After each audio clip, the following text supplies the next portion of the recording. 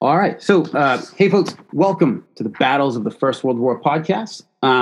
The passing of a century and other events has worked to create and solidify the legend of Sergeant Alvin York, where the story goes that York single-handedly, or nearly so, took on the German army, killed some 25 enemy soldiers, and then captured 132 more.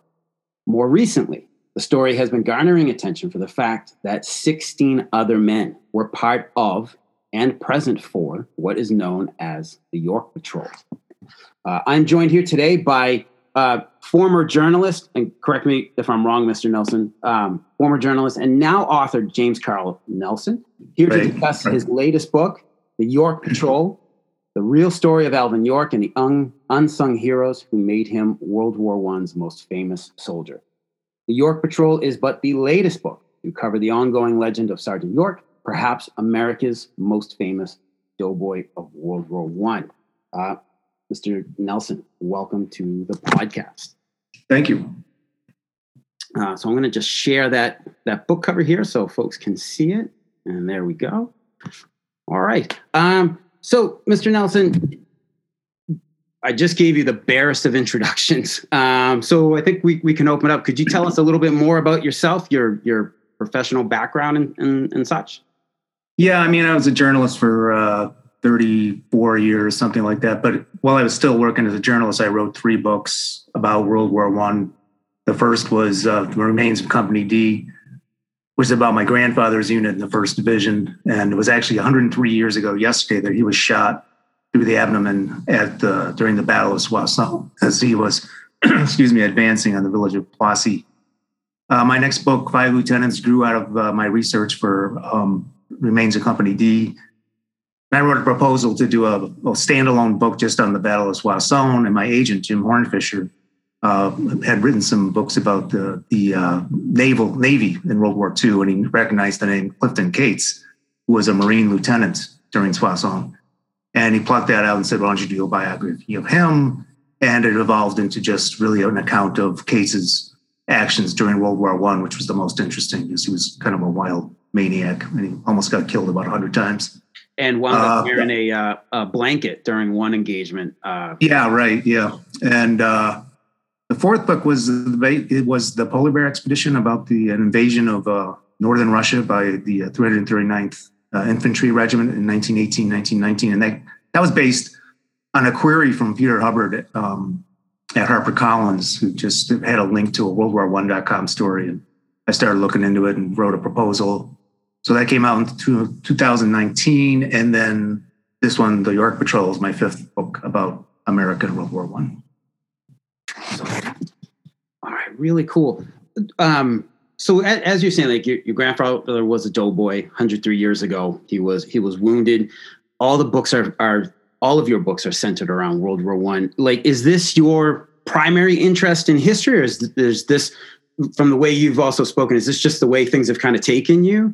Yeah, it's just kind of the way it went, starting with that first book. And, I like researching and writing about that era. I mean, I think it's been underserved, even though the war for America was not 4 years long. It was less than a year, basically. But I think there's a lot of untold stories in there. And obviously, York is not one of them. Right? He's one of the more known stories. Yeah. In fact, my Jim Hornfischer, my agent, who sadly passed away last month, had been trying to get me to write a book about York for years. Because I think when people think of World War I, they think of Belleau Wood and they think of Sergeant York if they don't know anything else. And so it finally got around to doing that book. So cool. So can you talk to us a little bit more about like the York Patrol? What I guess go into the details of what really brought you into writing it, and what are you bringing to the story that's different from previous works on Sergeant York? My first book, The Remains of Company D, is what I did is I tried to run down as many of the guys who had served with my grandfather as I could and present their stories. And I wound up with 8 to 12 good stories, guys within the patrol or in that company. This Company D of the 28th Infantry, 1st Division. And when I presented a list of maybe next book ideas to Jim Hornfisher, he, true to form, plucked out, why don't you do Remains of the Company D on the York Patrol? And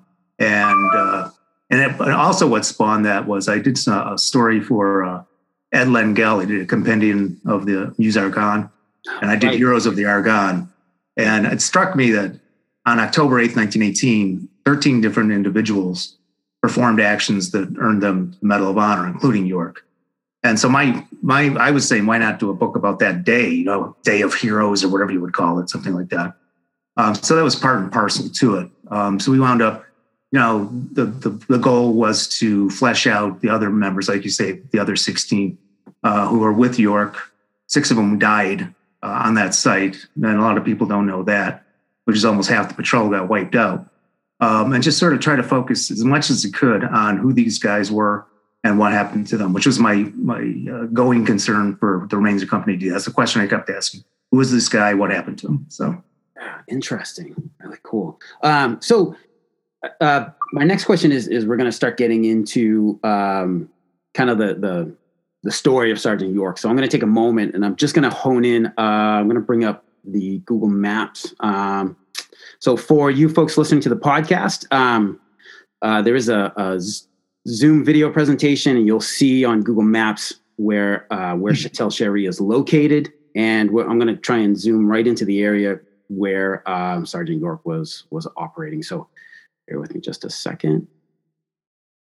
And not quite. There we go. Okay, so right now we've got so you can see the screen okay, sir? Yeah. Cool. Yeah. So overall, so in the bottom right-hand corner, just as a reference point, you've got Verdun. I'm going to see if my cursor is right here. You move to the northwest. There's a big splotch of green. That's the Argonne Forest, folks. And then this red area, this is Chatel Chery. This is the small village and its company and domain, its lands. And we're going to go ahead and zoom in on that. And then as you guys can see here, there's already a Sergeant York Historic Trail popping up. It's a very pretty well-known tourist destination, especially for remembrance tourism in the Meuse Argonne. And then just right here. So as you guys can see, it's a pretty small village. This area right here on my with my cursor, this is Hill 244, kind of hard to tell. Up to the north, right where it does say the Sergeant York Historic Trail, that is Hill 223, says it right there. So this is the approximate area of where York was operating that day with the York Patrol. Mr. Nelson. It was kind of southwest of Chatel Chery. The historic trail. Sorry, I think it's in the wrong spot, but I've heard that before as well. I went there 2 years ago and right away knew that I was in the right spot, and it's not where he's got it. So sure. So if for those folks who are listening who have maybe never heard of Sergeant York, what are could you give us a brief recounting of the events? Yeah. Okay. Well, okay. So the Meuse Argonne offensive jumped off on September 26, 1918. 9 divisions basically heading north. On the far left was the 77th Division. Then to its right was the 28th Division. And on the right bank of the Aire was the 35th Division. Started meeting stiffening resistance. So the 35th Division stopped and was actually routed and pulled out of line and replaced by the 1st Division, which resumed the advance on the right bank of the Aire on October 4th, made headway for 2 days. And the 77th and 28th Divisions also were fighting to advance to its left. The 1st Division encountered heavy artillery coming from the heights to the northwest and kind of stymied their advance. And so they were seeking for some way. And at the same time, the lost Battalion, right? We have to talk about that. To the west, the lost Battalion kind of got ahead of the main force of the 77th Division, Whittlesey, and were surrounded in early October, and they were attacked with flamethrowers and grenades, and I mean they were just getting decimated. So there was two things that what needed to be done. One was try to save the lost battalion, and the other was to reduce the guns that were preventing the further advance up the Aire Valley. So this idea was hatched that to send a division from the east below the 1st Division and across the front of the 28th Division and fan out and take the guns and save the lost battalion. And so the division that was chosen was the 82nd Division, which was Alvin York's division. Mm-hmm. And on October 7th, the 164th Brigade began fighting out of Châtel-Chehery, fighting west. They took Hill 180 and the 328th Regiment and 327th Regiment. Took one Hill 80, got kind of stymied on Hill 223, as you mentioned. So the next day, the 2nd Battalion of the 328th, which contained York again, began an advance again at 6 o'clock in the morning on October 8th, 1918, ran into withering, well, I know it's a cliche, but withering resistance from the front, mm-hmm. and especially from the left.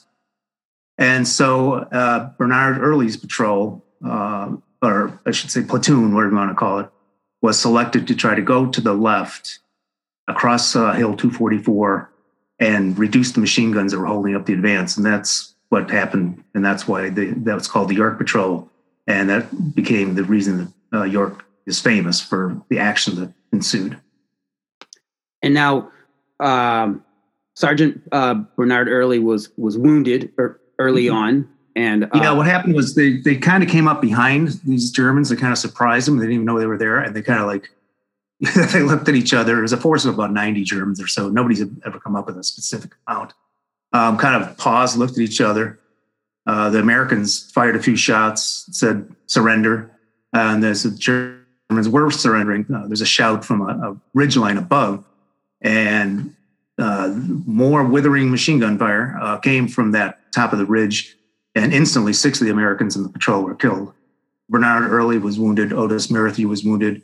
I think Mario Muzzi was very slightly wounded, Italian immigrant in the patrol. And they basically had to hit the dirt, eat grass, and they crouched behind these prisoners that they had been disarming, trying to stay low because Germans didn't want to kill all their men either. And York kind of found himself in the middle of all this. And, the legend is that, as told, that he just, every time he saw a German pop up, he was a good shot, crack shot from Tennessee.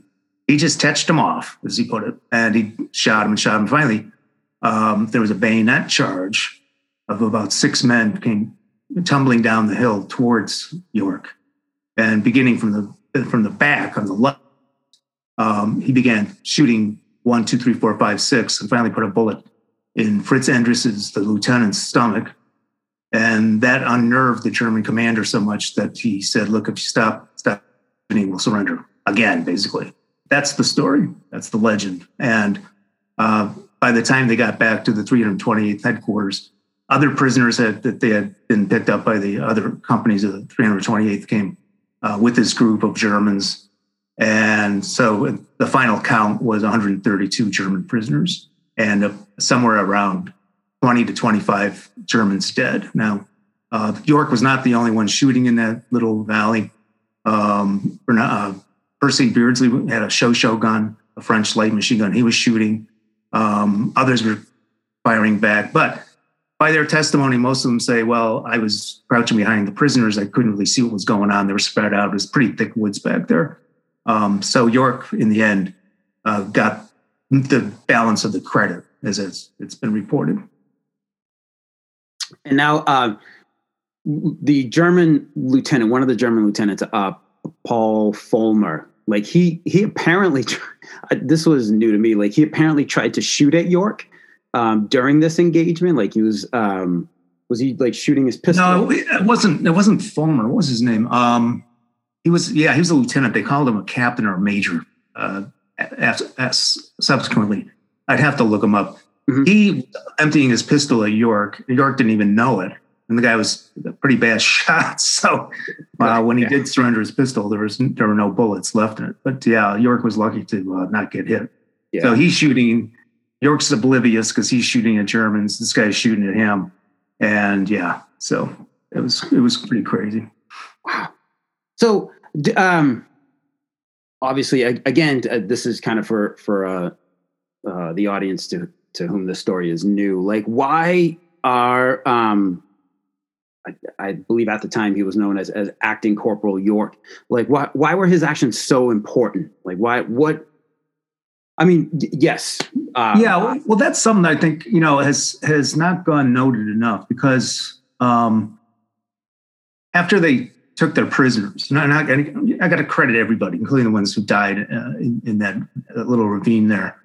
The Germans along the line, knowing what was going on, began sort of pulling back from the front, and to the north of where the York Patrol was, the 328th Regiment, companies E and F, I think, were continuing to try to fight their way west to get to the Cowville Railroad, which was supplying the Argonne Forest.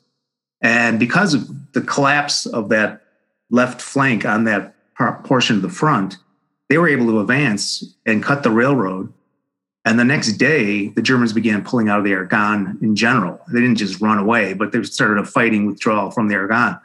I don't think that's got enough credit for the York Patrol to have turned the flank, basically collapsed that flank, that caused the retreat from the Argonne. So that's I think it's very important. It's not just a numbers game where somebody captured 132 guys. It had a real lasting effect in the war. All right, cool. So again, like later in the 1920s, when Sergeant York's actions are now famous and now worldwide. I believe in your book you noted it was a Swedish journal or newspaper wrote about it. Apparently, Sweden being closer to Germany, the Germans noticed, and they took some issue with the story of the York. Well, there was a German national living in Stockholm, I guess, okay. And the Swedish, and this is not the first time this had happened because York, when his word got around his story, his heroism, he was singled out and became this huge sensation worldwide, especially in the United States. And it all boiled down to single soldier captures battalion, basically thing. So the Swedish newspaper story was similar, that the single guy had captured 100 plus German soldiers. And you can imagine when that word of that got back to Berlin, I don't know if they hadn't seen the American coverage of it, but they're like, hey, wait a minute, no way one American soldier could capture 130 German soldiers. So they began an investigation. They wrote away to these different surviving German soldiers who had been in that ravine, been captured, asked for their take on what happened. And in an attempt to discredit York and to give credit to their men. So that was basically that. That was a numbers game. There's like no way the German soldiers would surrender en masse to one guy. Understood. And in fact, they didn't. There were 10 men, 11 men who survived that patrol that day. And now, are there? I didn't have this, but this is kind of making me think. Are there any men from that action on the German side who escaped capture? Are those the 10 or 11 you're mentioning?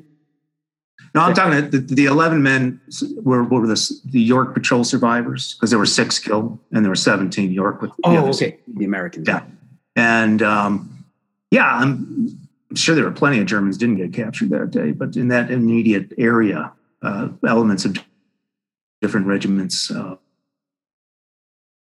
the German army were captured. Cool. One thing, so before I get into the other members of the York Patrol, so like you mentioned in your book and as the story goes, so York becomes famous, America needed a hero at the end of World War I, and York, whether he wanted to or not, he became America's most famous doughboy. What was York like as a person? Because I find this interesting. Post-war, he was very particular in how he would use the story. He would say often, as you note in your book, like the uniform isn't for sale. Mm-hmm. But he would talk about it. He became Go ahead. A big element of the story was that York had tried to be a conscientious objector. He later said, "No, I just wanted them to tell me what this war was all about." But he was, from this religious fundamentalist Christian sect, in the small village in eastern Tennessee, and George Patillo, with the Saturday Evening Post, was covering the war in France, and got wind of York's story about how one guy who had wanted to be a conscientious objector captured 132 men and killed 25 more. He wrote a story. It appeared in the Saturday Evening Post on, I think it was April 26, 1919, before York even got home. And it had a circulation of 2 million copies. And it became a sensation. The rest of the American press picked up the story. Worldwide, it picked up the story. But yeah, York was, he was a hick. He was a hick from Tennessee. He'd never even been out of Fentress County before he got drafted and sent down to Georgia at Camp Gordon for training. So yeah, he's a very simple man, but he had his credo. He said, yeah, the uniform's not for sale, because he was offered movies, do a newspaper column, whatever, all sorts of things he turned down until later in life. He finally agreed to do some media, do some books, hoping that the attention would help him fund. He's trying to build these schools locally. So that became his life passion. He didn't really have a job, but so there was a book came out, a small book, and then a bigger book came out, his War Diary. His War Diary? There's really nothing to it. It's kind of folksy, and these days it's hard to read. It's just like it's done in his dialect, his patois, and he sounds stupid in it. And even he says, we don't talk like that, But that did better. It made him some money. Mm-hmm. And then, of course, the movie came along in 1941. Gary Cooper played Sergeant York, won an Academy Award, and that, reintroduced Sergeant York, Alvin York, to the American public. And that was also right before World War II. And so it was used as kind of a patriotic recruiting thing. There are stories about young guys who go see the movie and then walk out and go join the Marines or the Army or whatever. Wow. So now we've got York here, and then what's your take on the other members of the York Patrol, and like all of them, or any in particular that kind of resonate with you, or I write about that. It's unavoidable. It's part of the story. It's just that there was a lot of resentment of York, and they felt like they didn't get their due credit at all, or any credit really at all. Bernard Early was kind of quiet about it, but he let through friends, let it be known that the way it's being portrayed in the press is not really how it went down. We were more involved in it. Otis Merrithew, who was a corporal, he was wounded in that fight. He became more forceful over the years about telling that what York did was not a solo act, if nothing else. They wanted some credit. And eventually Bernard Early got a Distinguished Service Cross, I think in 1929. Mm-hmm. And it took 50 years for Otis Merrithew to get a Silver Star, but they did get some acknowledgement. But yeah, there was some resentment, and there were others in the patrol too. There was I don't know if it's true or not. I talked to the guy's grandson. The story was supposedly one night, a few of these guys were sitting around drinking, and they decided they wanted to go kill York. So they're going to drive down to Tennessee and kill him, but somebody talked them out of it. It was not a real good idea. But yeah, there's resentment, as you can imagine, so. Yeah. Now, but I still think that York, in my mind, deserved the greater part of the credit. I think he was instrumental in saving most of the men of that patrol and extricating them from the situation they were in. And I got our final question here is like going back to that Sergeant York film. So how much did that film, starring Gary Cooper, how much did that do in kind of creating and perpetuating this legend of Sergeant York? Because I have to admit, like I haven't seen the entire film. I've only seen bits and pieces of it, but of course I have seen the part where Sergeant York, as played by Gary Cooper in the film, is he's doing the turkey calls. Oh yeah, Germans yeah. Well, pop up and and he's killing them. That was fiction. Yeah, that was right. Yeah, that was a lot of. I've been watching that movie since I was a kid.